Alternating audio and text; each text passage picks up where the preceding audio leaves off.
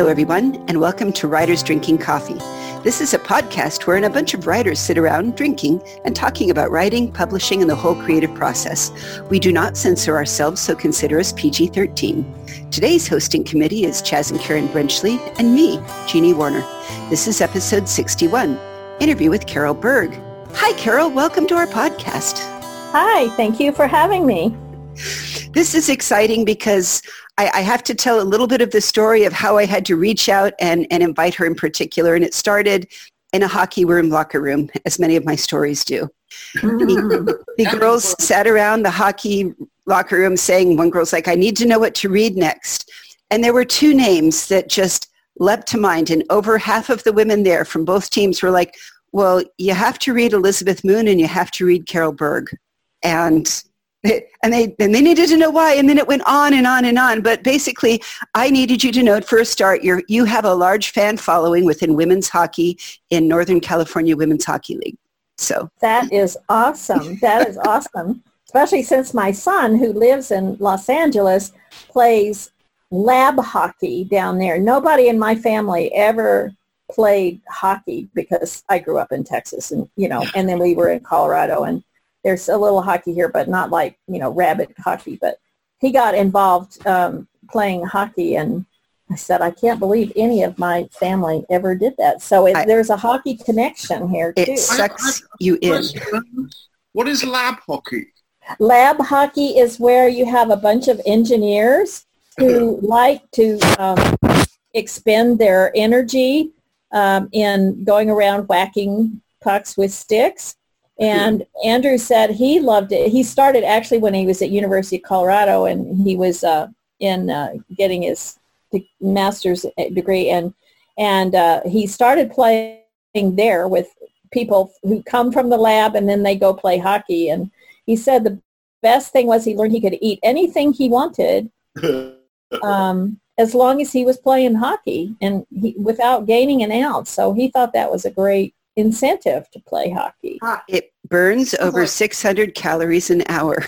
Yeah. He loves it. And then he loves the skating and such too. But lab is just a bunch of engineers who get out there and schedule games and have their own little leagues. Yeah.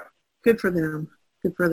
So you started writing after you got a degree and were a programmer for a while, right? You were... Yes, I actually was. I'm a very late bloomer. I read books my whole life, and I never imagined in the world that I could ever write a book that anybody would write one. How would you do that? You'd have to know, you'd have to know about foreshadowing, and you would have to know about symbolism, and you would have to know about not demonstrably. I've read a lot of books. That is just not true.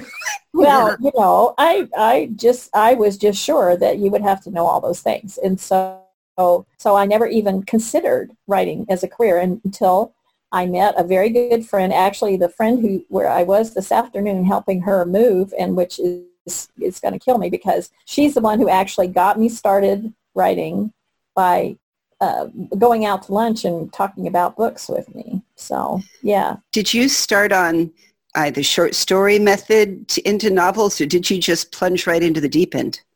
Well, what happened was we were at lunch, and we were reading a book that was formatted as a series of letters between two people. And it was a fantasy novel. We were both on a big fantasy reading binge, though we both read pretty much everything. But and we said, I said, well, that's, it was an interesting way to write a book.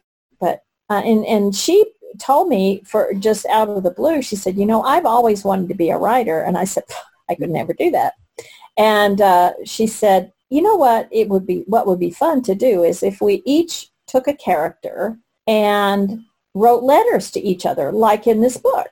And we could just write letters to each other and send them by email, and then we, make a story out of it. And she says, I want to be a writer eventually, and it would help me practice my writing. And I said, well, that would be kind of fun to do. My kids were getting where they didn't need, every moment supervision when I got home from work or anything like that. So we went back to work, and that evening before I went home, I told her I would write the first letter. And so I got back to work, and I was, at the end of the day, I was having some software build, which in those days took kind of much longer time than it does now. But, and I started typing this letter, and we had the only thing we had agreed on was that we were sisters, that she was the younger sister, I was the older sister. And I started writing this letter. And before I knew it, I had 20 pages. So there was a lot to say in an epistolary fashion. I said, what is this? Where did that come from? And so I looked it over and I printed it, because at that time I actually didn't have a computer at home, because I said I spend all day, I'm a software engineer. I spend all the day on a computer, and why would I need one at home? So but I printed it and I brought it home, and that evening after dinner and homework and, everybody was in bed, the house was quiet, and I picked up those pages and started to read them. And I thought, ew, this is really bad. And I said, it's so purple, it's so this. And I started scribbling all over it, and I took it in the next morning, and before I started working, I typed it, I edited it, and with all these changes I made. And I looked at it and I said, that's way better. And I did the same thing. I printed it. I took it home. And by the time I got to reading it that night, I went, ew, this is just silly. Why would she do that? And so began something like an 8-year writing class. The thing is, after writing that first letter, it took me a few days before I stopped saying ew and decided it was time to send it. So I sent it. And while I was waiting for her to get back, with her letter, I started writing some more, and I didn't quit. I have not quit since that week when that started. The levees broke, huh? This year, since March, I turned in my last book April 10th, and since then I really have not written much new stuff. Well, I haven't written anything new, really, and since then, and that's the longest period since that week when I started writing those letters. So how long have you been writing then? Well, let's see. It was, I wrote for about 8 years, and then I started a new book in 1998, so that would have been like 98. That I started something new, and I felt like after these 8 years of writing, all of a sudden I got it. I started this story about a man getting, the story opens, he's being thrown out of prison, and he's had this long, terrible imprisonment, and he still doesn't know why he was put in prison. He was told he was a musician, a singer, and he didn't know why. He just was told he had to be silent for 7 years. Well, it took him 7 years before he could actually stop singing, and then 10 years, and then it was 7 until he had to be silent for this 7 years. So it had been 17-year imprisonment, and he didn't know why. And that was all I knew about that story, really, at the beginning. And so I started writing it. But as I wrote it, I felt like I had gotten into his head.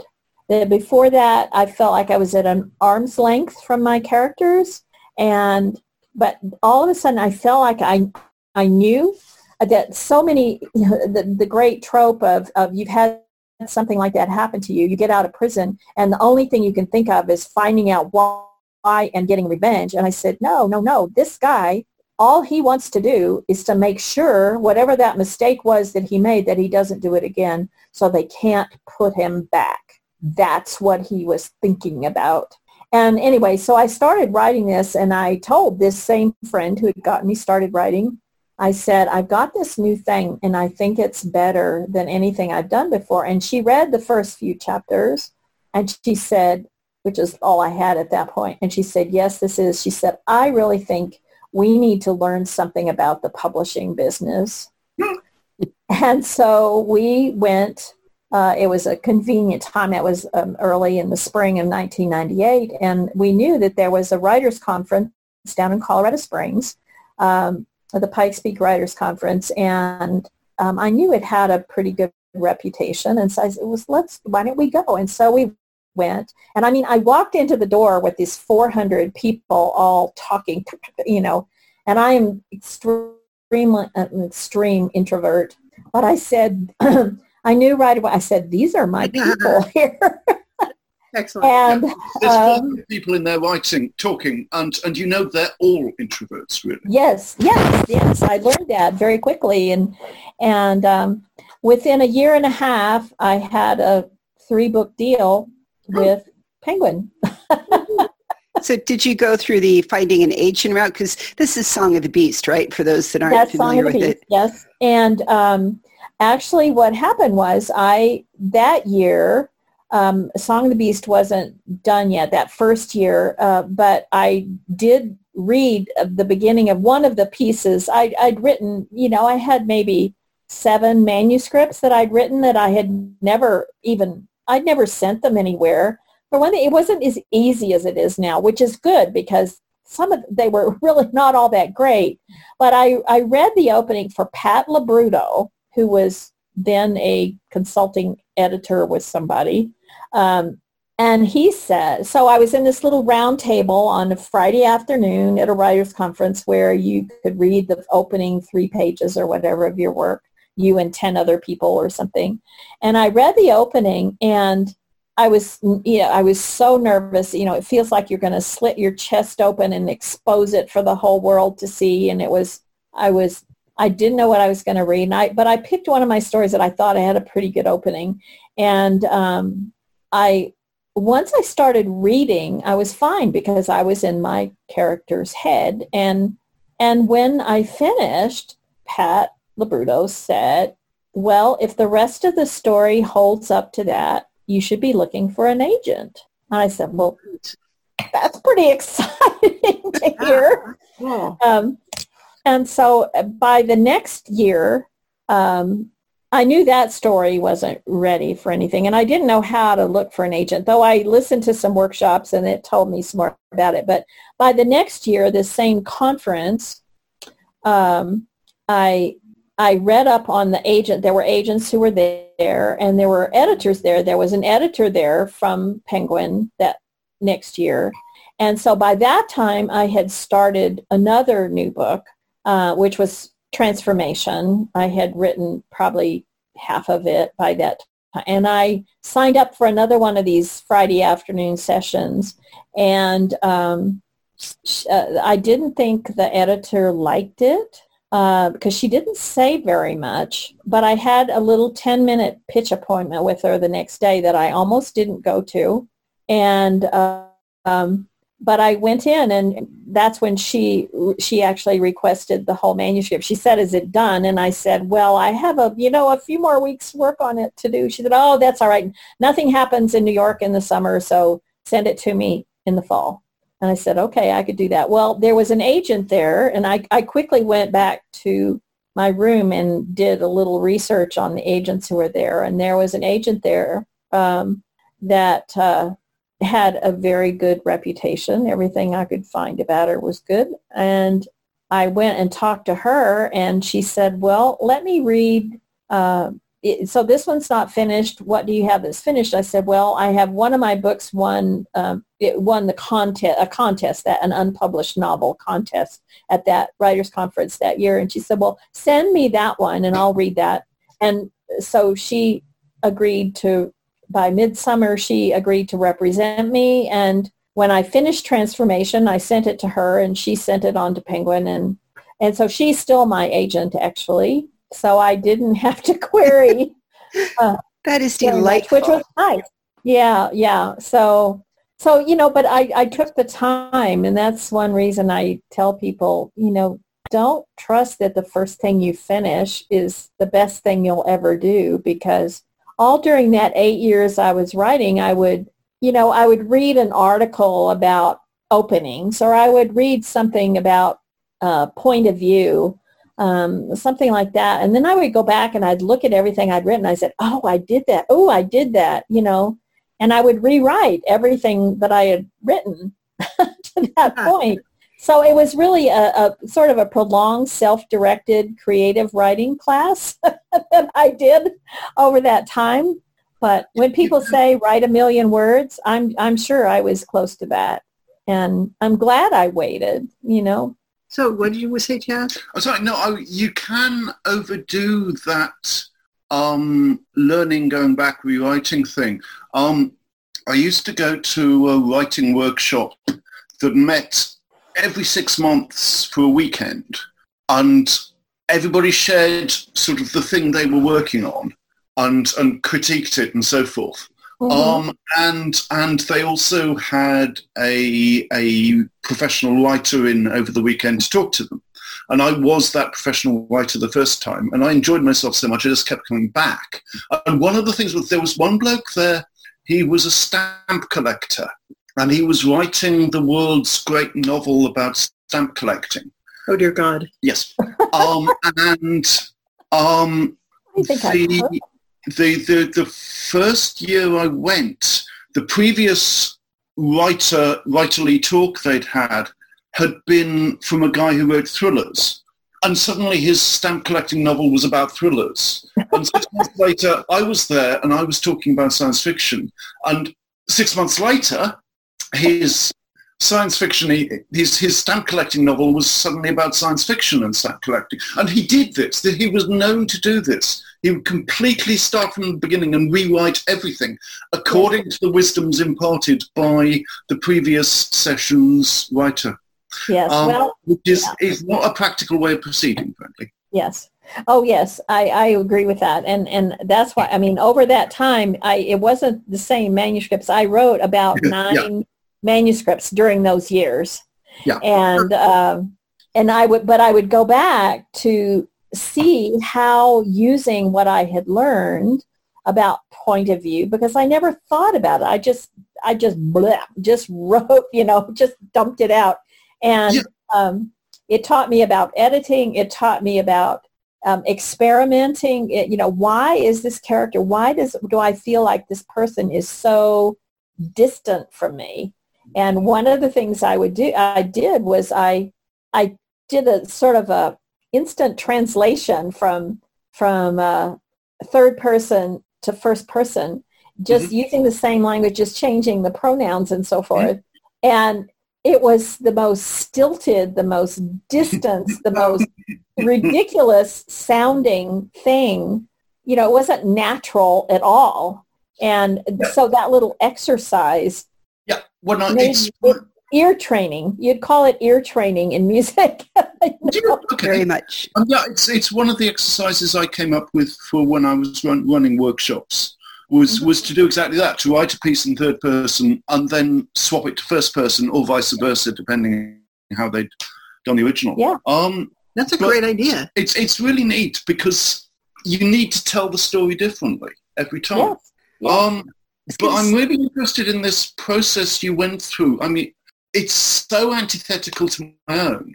Mm-hmm. I have only ever, I don't think I've ever specifically sat through a workshop and sat down afterwards and thought, okay, I have learned this, this, and this. I can now apply this to things I've already written. But I love the idea of this actually, because the world is so full of writerly advice. Yes. I love it that there is at least one writer out there who's been able to take advantage of this. And, well, actually, as I was doing that, there wasn't all that much. No. I was still on dial-up internet in those days, but somebody would give me a copy. One of my sisters would give me a copy of Writer's Digest, and I would look through it, and that's where I found the article on openings, about things to look for in your opening and think about when you're doing an opening. And so that's when I would take it, and I wasn't inundated with advice because there wasn't all this stuff that's out there now. And I didn't go to a writer's conference and listen to a writing workshop until I had something that I thought was good enough. And I was right, because it did, that was one of the 3 books I sold. And so it was me thinking about the process, thinking about the writing and what makes this thing that I'm writing different from books that are on my bookshelf. See, Carol, I was going to say part of what I love about your writing is that you do not shy away from really the grittiest aspects of humanity. You mentioned you started the guy in jail broken, and your heroes don't come through it unscathed, and you don't fix them.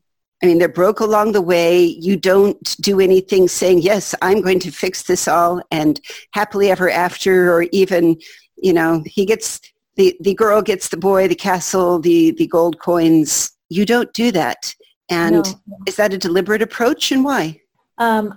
Once I got the idea that the thing that I loved about writing was getting in this person's head and figuring out, no, Aiden revenge is not what he wanted. He wanted to go hide, and it took a lot of prodding to get him to go and find out. Actually, he knew that someday he would have to know, but it took a lot of prodding to get him to do that because it was terrifying for him. Once I got into that mindset, then I had to let the story unfold without me manipulating it. That sometimes I could sort of see what the end was, and sometimes I couldn't. And I firmly believe that you can't go through the kind of traumas that a high adventure person can't. A high adventure hero or heroine will engage in without being affected by it. And so that's why my ending. I like to think that my endings are hopeful. That I leave. It's not like, but not everything is perfect, because how could it be after a war, after these events we've gotten out of the point of that. I mean, if you look at Shakespeare, he wrote tragedies that had tragic endings. But there aren't so many authors that are brave enough to give they don't live happily ever after at the end of the book. Yeah. Maybe they're together and maybe they're not, but they're both, the people are changed, and I like to think that they're changed in a hopeful way and not just, oh, well, now I'm going to go slit my throat because I've been through all this trauma, but that they found that what they've done, what they've accomplished through the story is valuable, and that the changes that have come about haven't necessarily been easy, but that, I think that they can learn to live with them or whatever. I don't like downer endings. When the books that I read, I like there to be something, but a cost is fine.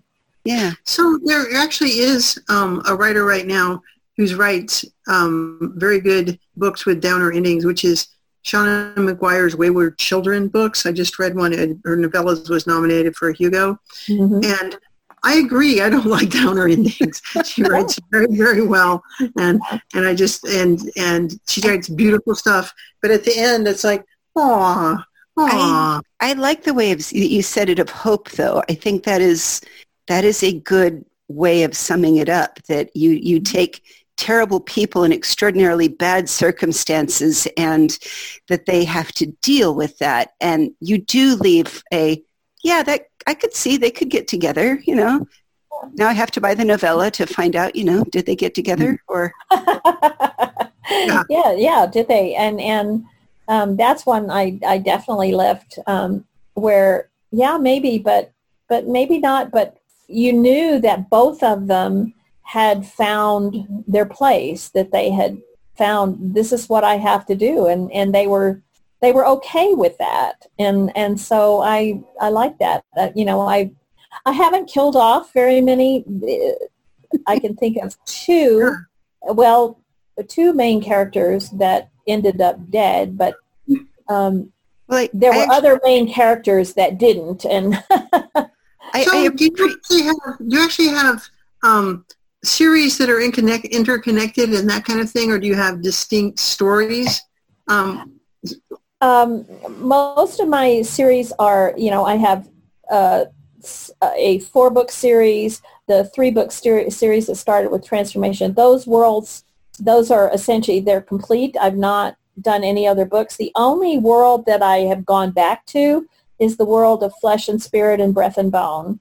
Okay, yeah. It's a particular world that, I love very deeply, and I realized that after I finished it, that there were these whole aspects of the society and the world that I hadn't explored, because the young man who's the central figure of those two books is a rebel. He's sort of been running away from his family his whole life and trying to find, sort of finding his place in the world kind of story.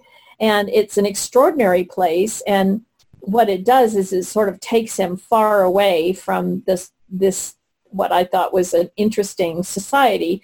And so I said, what if there was somebody who believed in this, and this is that magic was a gift from the gods, and that those who were born with magic had a responsibility to the world to share their gift with the world, and that they did it through this very constrained society where if you're born into a family which has magic, and that family then contracts their young people out to a city or to a prince, to a baron or a duke or a merchant. They contract their children out to perform these magical services, and these magical families get very, very wealthy, and they don't interact, and they keep themselves separate because their magic is a commodity, and the rarer it is, the better off they are. And so they believe that this is the way it's supposed to be, and they stay apart. They wear a mask over half their face to remind people that I'm not like you. I have this whole half of my life that you will never understand, you will never participate in. So they're very wealthy, they're very privileged, and so forth. Well, this young man in Flesh and Spirit, he said this was slavery with golden chains, and that's why it had sort of driven him crazy, and he ran away, and we find out why. And I said, what if there was someone who believed in it, who really believed in this, that this was the way he was supposed to be, and that's when I wrote the Sanctuary, the 2-book Sanctuary duet, Dust and Light and Ash and Silver, because I wanted to go back and explore this world from the point of view, not of somebody who believed it was corrupt and was rebelling against it, but someone who truly believed in it. And then, of course, he had a hard time too. So I'm dying to know in all that. You start with sketching your characters and you get into their heads. Are you it's sounding like you're a little bit more of a pantser, or do you plot it out? I call myself an organic story developer. Oh, I like that. I don't start out with a blank page and say, okay, where am I now? Usually I start out with a particular character.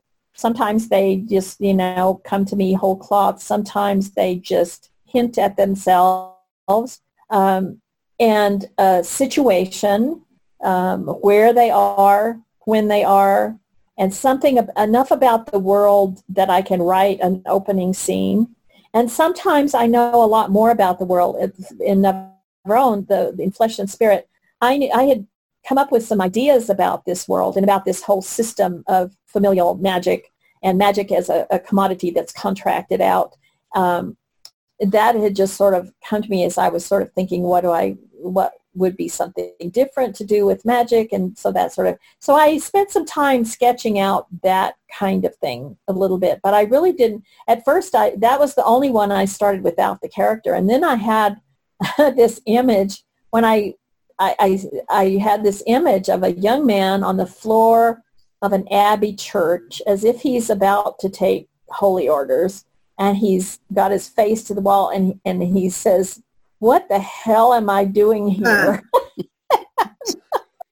And so then I had to figure out what the hell he was doing there and who he was, and then he sort of came to me at that point. But so I start out with that situation. So, but he actually started out in the mud on a road. He was wounded, and his partner was rifling his bags. They had deserted the last army, the last side in the Civil War that they thought was worth fighting for.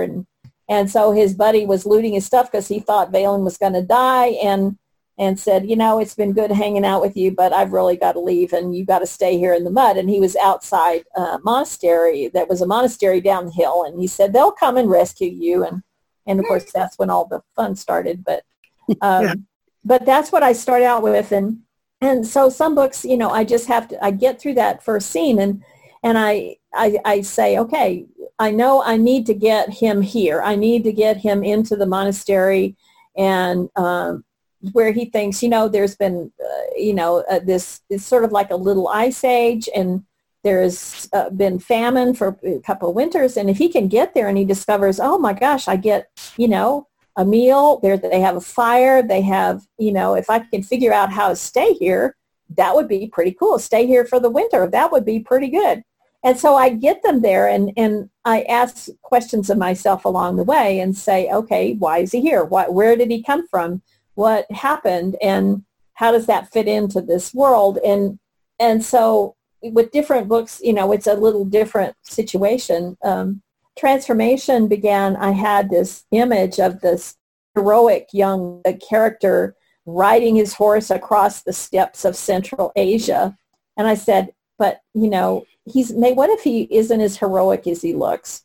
And what if you had somebody who was this, you know, he was destined for great things, but he just was totally unworthy of it?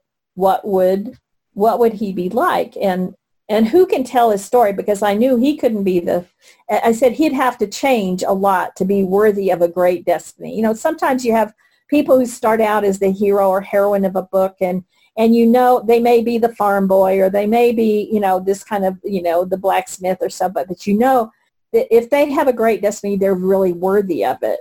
And those traits will come out. Well, this time I had this person who was totally unworthy of it.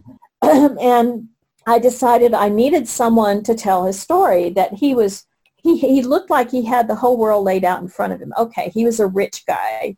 Okay, I like this idea of the steppes. Oh, maybe a desert. Maybe he's riding across the desert and the sand's curling up behind him. And so maybe there's this desert empire, and he's the heir to it. But that's not his destiny. His real destiny is something else, which I had no idea what was. Actually, I was halfway through book 3 before I actually knew what that was.